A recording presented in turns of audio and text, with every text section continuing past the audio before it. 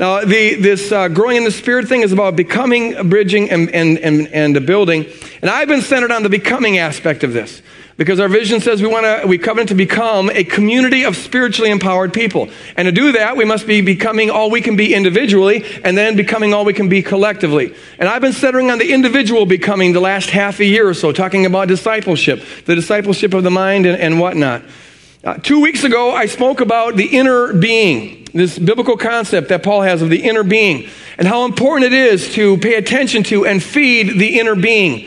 This inner sanctuary where we commune with God, how crucial that is, because all genuine transformation comes from the inside out.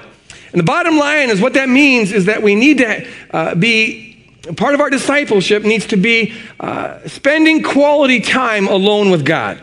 It's like a marriage. There's no shortcuts. You need to spend time together, be communicating, experiencing one another. So also, there's got to be quality times where we invest in our relationship with Jesus Christ. And we have a prayer life. We have a devotion life. We have a meditation as a part of our life. Now, I left off 2 weeks ago on just stressing the importance that we do that.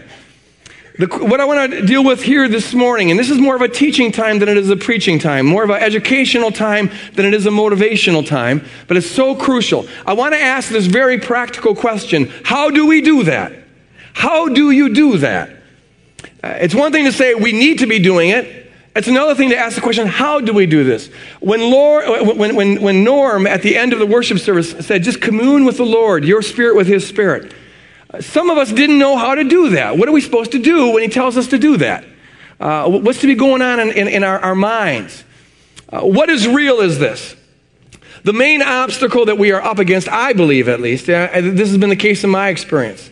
The main obstacle we're up against when it comes to spending quality time with God is that, let's be very honest here, a lot of us experience it as boring. It's boring. I'm talking to God, he never talks back. I'm reading the Bible, but I've already read the stories before. And so your motivation for carving out a space with God is simply the ought. The ought. You ought to do it, and so you do it. And it's praiseworthy that you do it out of commitment, but there's no reality to it. And because we're filled with real issues and real time-consuming things, there's always a pull to invest more time in those things that we experience as real rather than this time with God that we don't experience as real. What I have found, and this has been an issue that I have been working on for 2 decades, what I have found is that the difference between those who pray a lot and worship a lot and like to read the Bible a lot on their own, they have that private time with God. The difference between those folks and those who really have trouble consistently spending time with God is not necessarily that the first group is more disciplined than the second group. That may have something to do with it, but there's something more fundamental going on, and I believe it's this. The group that is spending time with God likes to spend time with God. And they like to spend time with God because they get something out of it. There's a reality there. There's an experience that they're having, at least sometimes. So it pulls at them and they carve out time for God. Whereas the second group, they may even be more committed than the first group because when they do their devotions with God, it's simply duty. And it's hard to do a duty for even 15 minutes a day, let alone a half hour or an hour. So I want to ask the question, what can we learn from those who really like to spend time with God? What are they doing in their head that these others are not doing in their head? I want to get very practical. What kind of internal strategy can we have in the inner being, in the inner person, to help us experience God more vibrantly and more concretely and more transformingly? I want to entitle this message, The Sanctified Imagination. The sanctified imagination. This is, as I said, something I've been working on for 2 decades. I will have, a little commercial break, I'll have a book coming out in April called, what's it called? Oh, Seeing is Believing, The Transforming Power of Imaginative Prayer. And what I'm going to be sharing here is really a real condensed, super condensed version of what's going to be in that book. End of commercial. The phrase, the sanctified imagination, comes out of A.W. Tozer, one of the great spiritual writers in church history. And he speaks about the supreme value of the sanctified imagination. The word sanctified means set apart. You set apart your imagination for God to use.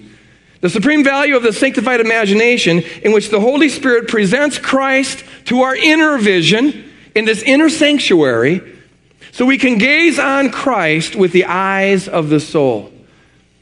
The sanctified imagination. It is, I believe, absolutely foundational and crucial to our transformation. For some of you, for all who have been here last year when we talked about discipleship of the mind, I'll be building on principles that I laid there. For some of you, this will be review if you've attended any of my seminars on this or read some of the stuff I've written on it. For some of you, this will be absolutely new, but for all of us, this is important, and for some of us, it will be life transforming. In the next half hour, you're going to get material that if you apply it, has the potential to absolutely revolutionize your prayer time with God. I want to read from 2 Corinthians chapter 3. This is the passage that A.W. Tozer was really commenting on when he talked about the sanctified imagination. Paul, in this passage, has been talking about the time in the Old Testament when Moses came down from Mount Sinai, and having spent time with God, his face was just radiating with the presence of God, the glory of God. And they had to put a veil over him because they couldn't stand looking at him. It was too bright. Now, Paul uses that as an analogy here. And so he says in 2 Corinthians chapter 3, starting with verse 14, their minds, talking about the minds of the unbelieving Jews, but by implication, the minds of all unbelievers, their minds were hardened. Indeed, to this very day, when they hear the reading of the Old Covenant, that same veil is still there, since only in Christ is it set aside. Indeed, to this very day, whenever Moses is read, a veil lies over their minds. But when one turns to the Lord, the veil in the mind is removed. Now the Lord is the Spirit, and where the Spirit of the Lord is, there is freedom. The freedom has a lot of applications, but in this particular context, it clearly refers to the freedom from a veil in the mind. The believer can see stuff that the unbeliever can't see. Here's what the believer can see. All of us who have turned to Christ, with unveiled faces, seeing the glory of the Lord, seeing in the mind the glory of the Lord as though reflected in a mirror. And the mirror he's talking about is the mind. Are being transformed in the same image from one degree of glory to another, for this comes from the Lord, the Spirit. The principle here is this: what you see in the mind determines what you become. As you behold, as you see in your unveiled mind the glory of the Lord, you're transformed into that glory. Now, 2 verses later, he says this: if our gospel is still veiled, it's veiled to those who are perishing. In their case, the God of this world has blinded the minds of the unbelievers, it's a satanic bondage, to keep them from seeing, in the mind, the light of the gospel of the glory of Christ, who is the image of God. For it is the God who said, let light shine out of the darkness, who is shown in our hearts. We saw 2 weeks ago that the heart is one of Paul's words for the inner self, the inner person. That includes the mind and the emotions. God is shown in our hearts to give the light of the knowledge of the glory of God in the face of Jesus Christ. Believers have been set free. The veil has been removed so that they can use their mind in a way that non-believers aren't able to do. Let's talk to God for a moment about this. Lord, in the next half hour, I pray, God, that you would give me a conciseness to get this material in. And I pray you'd give it power to just hit us, release us, free us, to have a vibrant, dynamic, personal, loving, experiential relationship with you. So many of us, God, we walk with a conviction that it's true, but it never seems true. It never feels true. It seems kind of like make-believe. I pray, God, that this would just help the reality of who you are right now flood our brains as we set aside our imaginations for you. In Jesus' name we pray. All God's people said, amen. You know the facts of the story. I know you do. Most of us do. Jesus was arrested. You know that. He was tried illegally. You know that. He was beaten by Roman guards. You know that. Whipped with 40 stripes. You know that. He was crucified on the cross. You know that. This is important information, but it's just information. I want us to watch this clip from the upcoming movie, The Passion of Christ. Some of you, I'm sure, are right now very moved just by that trailer. It's powerful. My wife and I had the opportunity to see the movie, a pre-released viewing of it.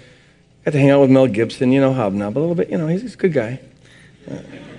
Me and Mel, we're tight. But he was there, and he is financed this all by himself. He just did it out of a conviction. He couldn't get any backers for it. It'll be released on the 25th of February, and I think it's going to create a significant evangelism opportunity because this thing hits hard. It's very graphic. It's rated R for good reason. But then again, it needs to be. What happened to Jesus wasn't exactly rated G.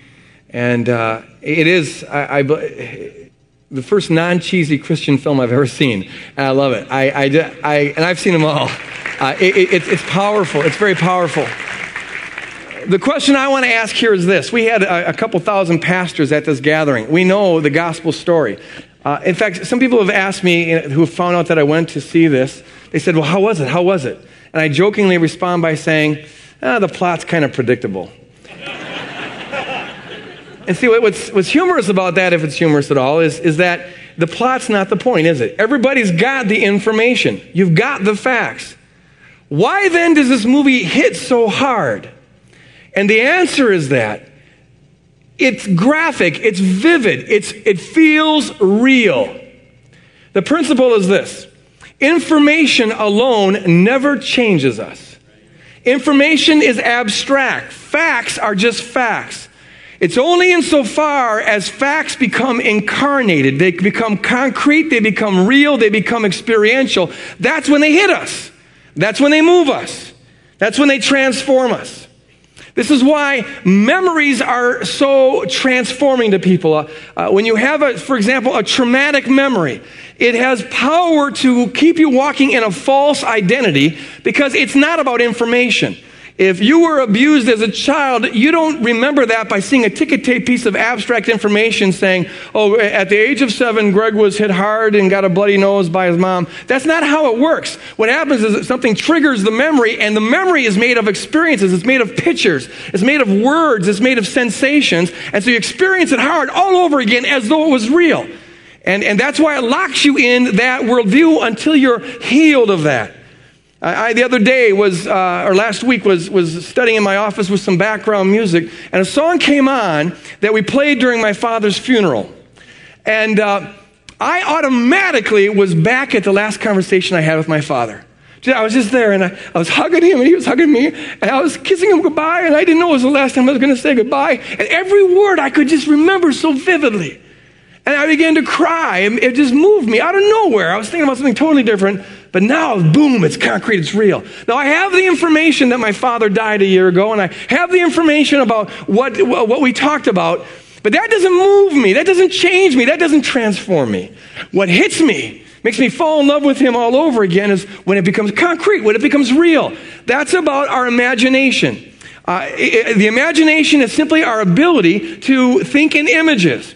And all of our thought is imaginative. We use our imagination in everything we do. Neuroscience has confirmed this. We don't think with information. When people ask us what we're thinking, we give them information because we can't give them what we're actually thinking, but we don't actually process things through information. Example, right now if I ask you, when you leave here, how many right turns do you have to take to get to your house or your apartment? How many right turns do you have to take? I'll give you a second or two.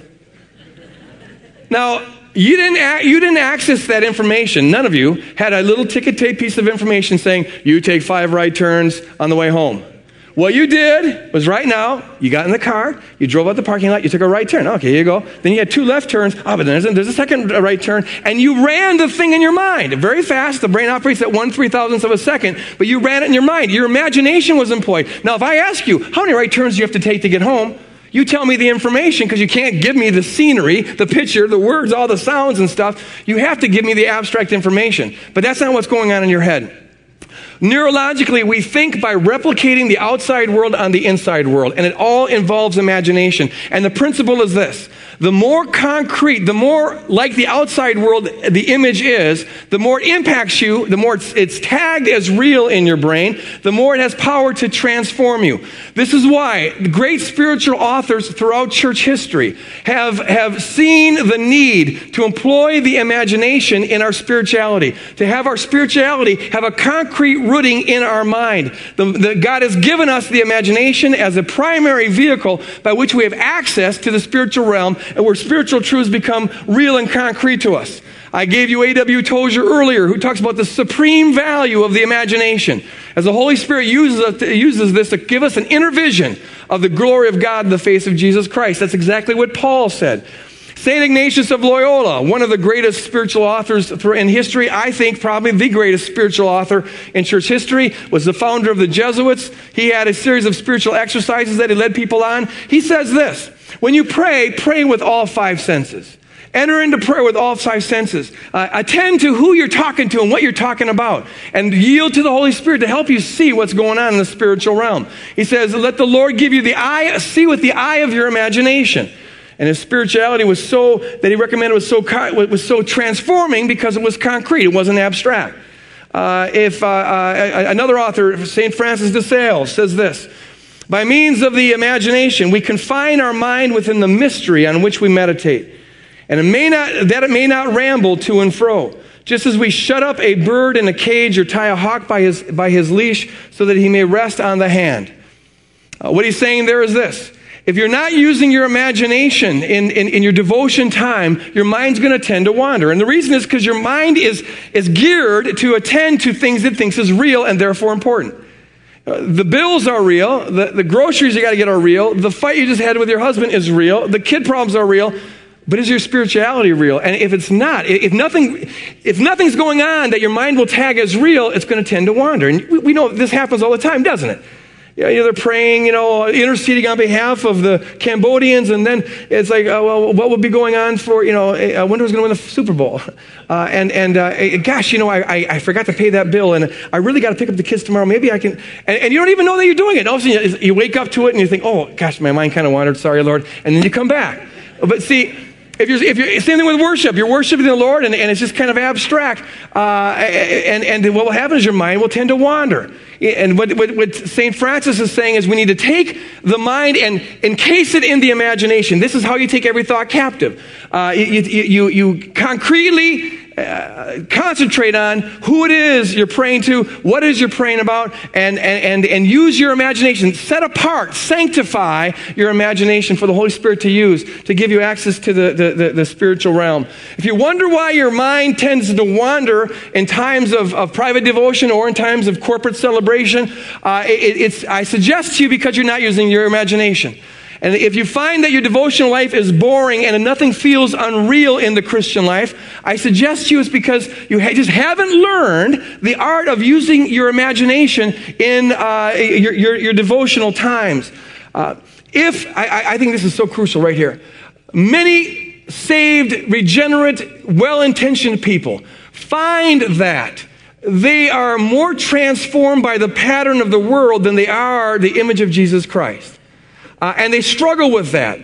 Their life more manifests the cultures of the matrix that we are a part of than it does the person of Jesus Christ. And they get encouragement to try harder, to work harder at it and whatnot, which is good.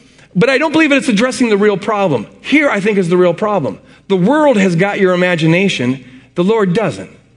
The matrix of this world and the values of our culture aren't communicated to us abstractly.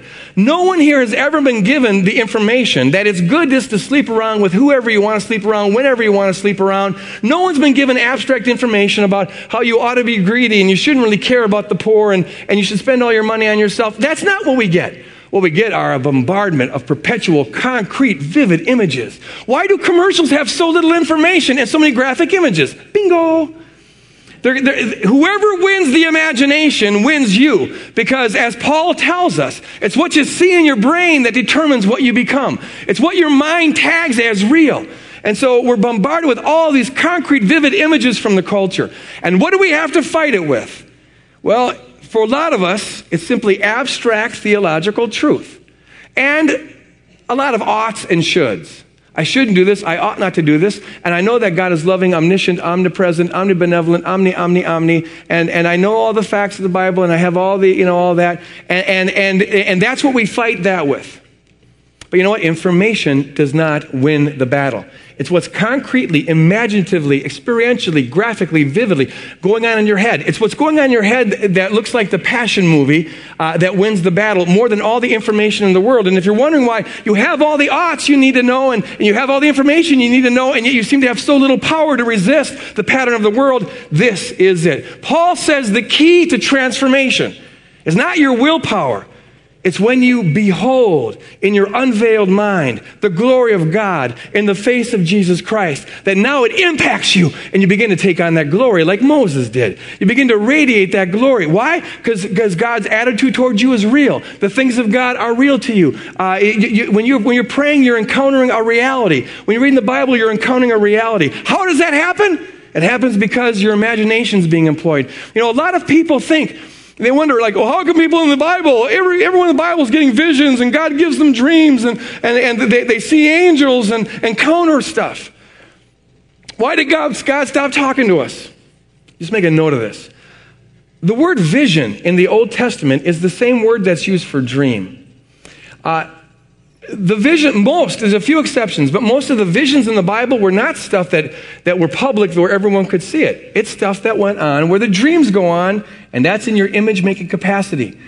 They saw stuff in their mind. In fact, in Daniel 7, for example, just comes to me. Daniel had a vision, and it says explicitly 3 times that those who were around him couldn't see the vision. It was happening in his mind. God got a hold of his inner sanctuary, which is composed of our sanctified imagination, and he starts giving him words, he starts giving him pictures, and it's making a great impact on Daniel. Someone shared with me last service, after the service, he said their daughter wanted to see angels. And we said, well, then close your eyes. Close your eyes and ask God to show you angels. Now, see, here's what we're up against in this culture, in this materialistic, in post-enlightenment culture that we're a part of. When we hear the imagination, and some of you are wrestling with this right now, I just know it. I'm reading your mind, man. But it's like, it feels like we're saying pretend, fantasy land, because we have this idea that imagination is just pretend. Oh, that's just your imagination. Imagination takes you away from reality. And see, if you believe that, you are going to shut down the main inner sanctuary that God's given us to commune with Him, because we'll always tag it as just pretending. Now, the imagination can be used to take us away from reality, to daydream, to fantasize, to be creative, and that's one of its uses, and that's a good thing. But see, what we need to also understand is this: that's not the only use of the imagination. We're the only culture in history that's ever thought that, by the way. Other cultures understood that the imagination can be the means by which you get closer to reality. Not physical reality necessarily, but spiritual reality. This is the tool we have to do it. Let me ask you this question. What is more like pretend? If I'm up here and I'll give you 2 mindsets. Mindset number 1, I'm a guy talking to you, the room's full of people, and that's all I'm thinking about. My imagination stops there. Mindset number 2, I'm up here talking to you, but I'm also, I see in my mind a cloud of Shekinah glory hovering over this place. And in fact, I see Jesus sitting down there in the front row. There he is. And he's encouraging me on. Now, am I pretending when I do the second mindset? It seems to me like I'm more pretending when I do the first mindset, because what's true is that the Holy Spirit is here and Jesus is in this place. Amen? Amen? You see, my mind is lining up with reality when I think that way. It's not getting away from reality. It's only because this is part of the lie of this matrix culture we're in. We're indoctrinated to believe that what's really real is the physical. It's what's outside of us. Because we believe that that's all that's really real, now by definition, everything we might see in our mind and all the interactions in our mind are tagged as unreal. So we dismiss them. And guess what? We're bored. We don't experience anything real with God. Why? Because the inner sanctuary, the inner self, the life of the inner soul has been shut down. We need to open it up again. And we need to take back what the enemy stole, and it's the gift of the imagination. We have unveiled minds. Believer, you have the potential to see something that an unbeliever can't see. They can imagine Jesus Christ, but they're not seeing the glory of God in the face of Jesus Christ. They don't have the capacity to go up there and experience His love and transforming power. And when they read the Scripture, they don't have the ability to see the revelation of God in it as you surrender your mind to the Holy Spirit as you're reading it. Now, let me just end with a couple of applications of this, and this is going to be quick. I'll come back to this at some point, but I'm just going to give a survey of this. A couple applications of it. When you pray, just ask the Holy Spirit to make the things of God real to you. Try to see Jesus. Try to hear Jesus. Try to feel Jesus' arms around you. Now, we're all wired differently in this. Some people can feel better than they can see. Some people can hear better than they can feel. Start with whatever comes easiest for you, but the thing is, make it real. When I pray, sometimes we'll just go to a little opening in the woods that this is kind of my inner sanctuary. This is the springboard of my inner life with God, and it's vibrant, and it's exciting when it happens. I go to a little opening in the woods that I used to run away to as a kid. It's a warm oval, and I go to this place, and I can smell the evergreens. I can hear the wind. I can feel the breeze on me. I can feel the warmth of the sun. And it feels safe just being there. Then I see the Lord come out into this oval of light. And he and I just hang together sometimes. Sometimes I can see all of him. Sometimes I can only see his eyes. But the eyes are the most important thing to see because there's such love in those eyes. The eyes are the windows of the soul. And the eyes pierce you with his love. And I hear him say things that he's already told me are true in the Bible. I'm not making this up. I know they're there. But now they have my name attached to them. One of the things you might think about doing is this. We have, if we didn't run out already, a list of identity statements out on the visitors table of things that the Bible says are true about you when you've surrendered your life to Christ. You are loved. You are filled with the Holy Spirit. You are. Now, those are facts, which are good facts, but they're not going to hit you and transform you until they become personal, experiential facts. And so I hear the Lord say to me, I see the Lord, I feel the Lord say to me, Greg, I love you with an everlasting love. You are altogether lovely in my sight. I find no flaw in you. I will never leave you or forsake you. I am with you wherever you go. Greg, you're my child. You're my friend. You're my co-worker. Together we're going to do, and see, that has so much more power to change me than just the facts that God so loved the world he gave his only begotten son. Thank God for that fact. It's got to get incarnated in our mind. Sometimes when I pray, and this is just how it works for me, God will lead you. Everyone does it different, and it's all weird because we're not used to talking about this. But when I sometimes I'm just doing the blessing prayer for people, we're called to just be a blessing machine, right? We've talked about that. You just pray, ascribe unsurpassable worth to people and bless them as you're driving, as you're walking, and wherever you see, just be doing that. Well, what helps me is when I don't just do that, but I sometimes can imagine this like helicopter spotlight, searchlight, coming down on them when I'm doing that. And there's this blessing coming on them, and I'm blessing that person, and now I bless that person, and now I want to curse out that person, but I remember what I'm called to do, and I bless that person, and then, and what happens is this. See, now concretely, I feel like I'm doing something. This isn't just a gimmick. Now, you know what? That person's life is a little bit better because I just said this 3-second prayer for him. And the kingdom of God went forward just a little bit because I did that. And I'm pressing out the boundaries of the kingdom of God against the kingdom of darkness just by this personal little blessing prayer. And it motivates me to want to do more of it. Am I pretending? No, because that's really happening. I'm getting my mind to line up with what is true. In your prayer life, just ask the Lord to help you, enter into the spiritual realm. I sometimes see this court in heaven, and when I'm praying, I come into the court in heaven. All the angelic hosts are around there. And I come in there, and now I get to talk to the sovereign king of the universe. Man, when I sense that, when I see that, whoa, what a difference it makes. Now I want to pray. And the Lord sometimes tells the heavenly host, shh, my kid's got something to say. And it's like, man, okay, this is important stuff. And then he talks back. Is that pretending? No, because I'm getting my mind to line up with what is real. So also in worship, when you worship, I encourage you to take your mind and just focus it. Surrender your imagination over to who it is we're worshiping to. Say, Lord, make this stuff real to me. We sang about a strong tower. Did you see the strong tower? And that fence that's all around us. Did you see the fence? Man, it makes you happy when you see it. I saw it wasn't like a little picket fence. It was like this barbed wire, like one of these prison things. It was like this wall all around me. And in the middle of it is a strong tower. And there's no wind that can possibly touch that strong tower. And I get in that strong tower and I'm safe there. My world may be falling apart, but there's a peace that passes understanding when the strong tower of God becomes real in my life, when I experience it, when it's there, when it's visual, when it's auditory, man, it becomes real in my life. So in worship, just surrender yourself to that. And God makes it real to you. You find a person who's just really lost in the Spirit. I mean, some songs are more extroverted than others. Sometimes we just sort of celebrate as a community, and that's wonderful. But there needs to be times where we as a community and where we individually Just shut everything else out and go inside to the inner sanctuary and get lost in the presence of God. You show me a person who's being just hit by the power of the worship service, and I'll show you a person who's no longer in the sanctuary. They're up there in the heavenly court. They're singing to Jesus. They're seeing the angelic hosts around them. I don't know what's going on in their mind, but there's a reality there, and it's impacting them. In personal discipleship, I encourage you to use all 5 senses, like St. Ignatius says. Don't just tell yourself the truth. In the discipleship of the mind, it's a 24/7 endeavor to take every thought captive. Information doesn't do that. The brain thinks in images and in words and in senses, and so attend to that. Don't just know who you are in Christ. Run movies of who you are in Christ. This will be worth the price of admission right here. Listen to this one. Find yourself in a situation where you're manifesting something other than the truth of who you are in Christ.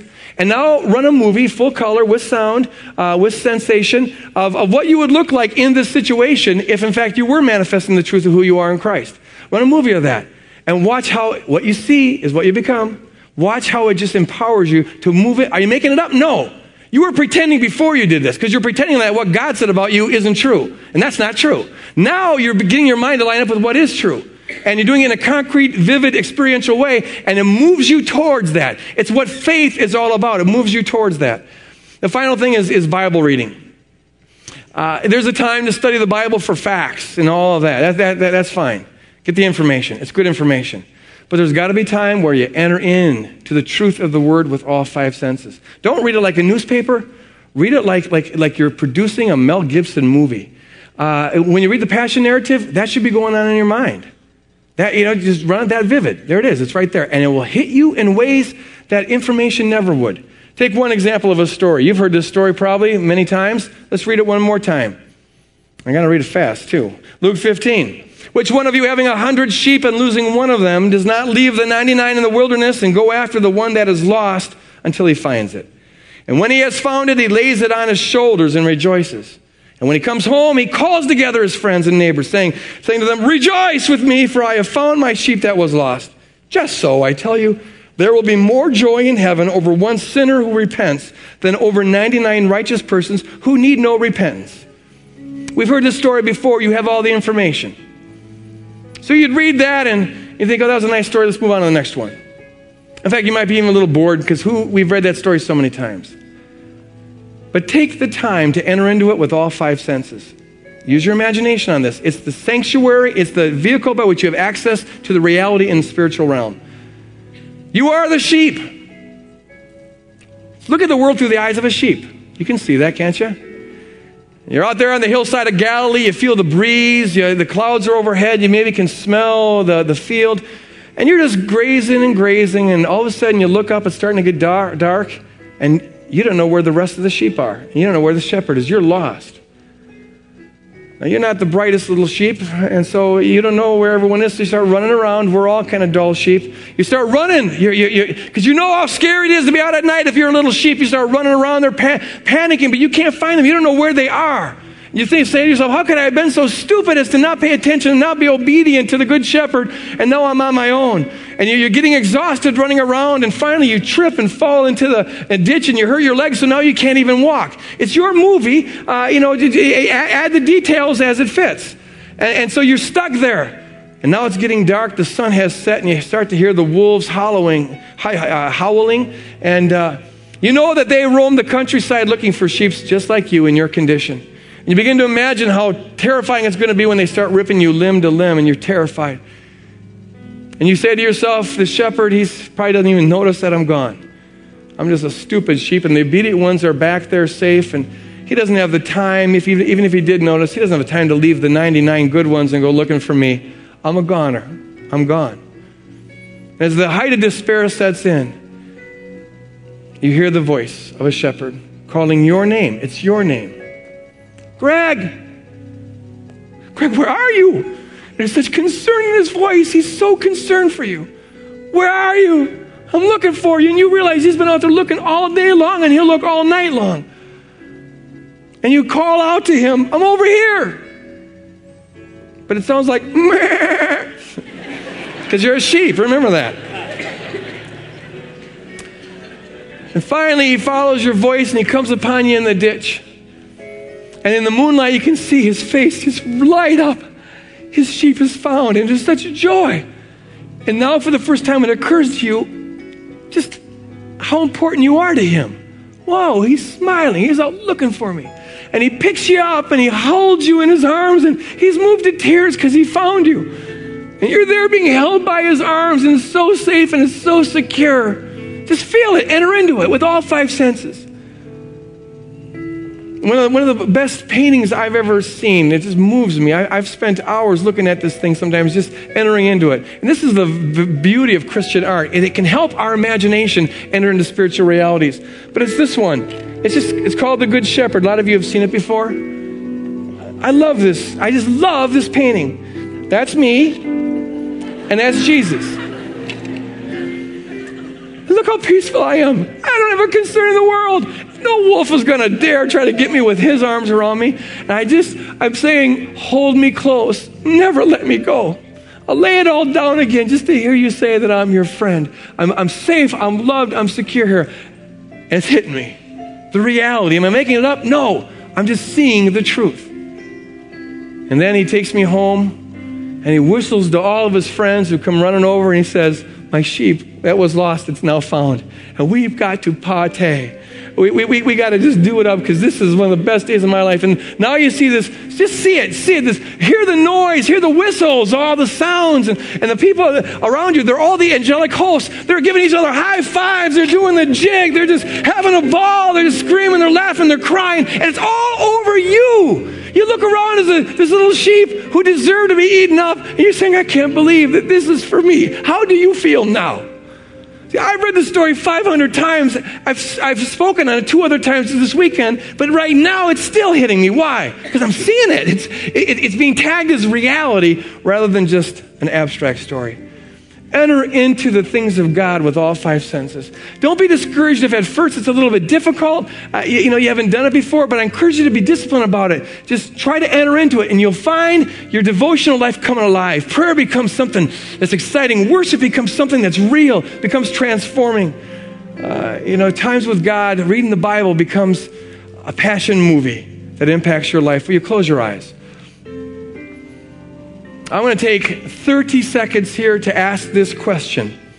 I just want to give everybody here an opportunity to take that first baby step forward to the Good Shepherd, or just to acknowledge that he's been looking for you for a long time. If you're here this morning and you are that lost sheep and you have never surrendered your life to Jesus Christ, which is just a matter of saying, Lord, pick me up from this ditch, and you want to do so now, something's pulling on you, will you just raise your hand, and I'm going to pray for you from up here. We're all going to pray with you. Raise your hand really high so I can see it. If you're here this morning, you've never surrendered your life to Jesus Christ. Maybe you've been doing church, but over there, wonderful, a couple people over there. You've been doing church up here, praise God. Church isn't what it's about. It's about a personal, vibrant relationship with him. Over there, several people. Praise God, amen, amen. Others, just raise your hand so I can see it. Well, praise God. Wonderful, wonderful, wonderful, wonderful. Already the angels are getting excited. They're getting very excited. Anybody else? Really quickly here. All right. I maybe you're raising your hand and I can't see it, and that's okay. God sees it. Pray this prayer with me, and we'll all join with you in solidarity, because it's a community thing here. But pray from the depths of your heart. You just say, Heavenly Father, I confess that I've gone my own way, done my own thing, sinned my own sins. But I thank you that you're the Good Shepherd. You've been looking for me. You suffered and died for me. And so I ask you, Lord Jesus, to forgive me, to pick me up, hold me close, never let me go. Live inside of me and help me live for you the rest of my life. In Jesus' name, amen. Amen. The angels are happy about that one. Angels are happy about that. Oh, there's a party. Yes, amen. Amen, amen.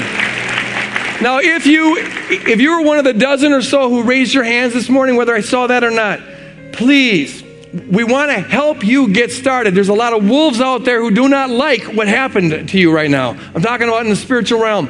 Would you take 1 minute out, come up here and to my right, your left, there's a table with several people who we have some free literature, no strings attached. We just want to help you get started in the Christian life. And they'll give you this literature, so please come forward and get that. The prayer team will come forward here. If you want to spend some time in prayer, we encourage you to do that. Covenant partners, stick around. In about a half hour, we'll start our covenant partner meeting. And go out and surrender your mind and your heart and your will over to the Lord Jesus Christ. And spend time in a vibrant relationship with Him. In Jesus' name, amen.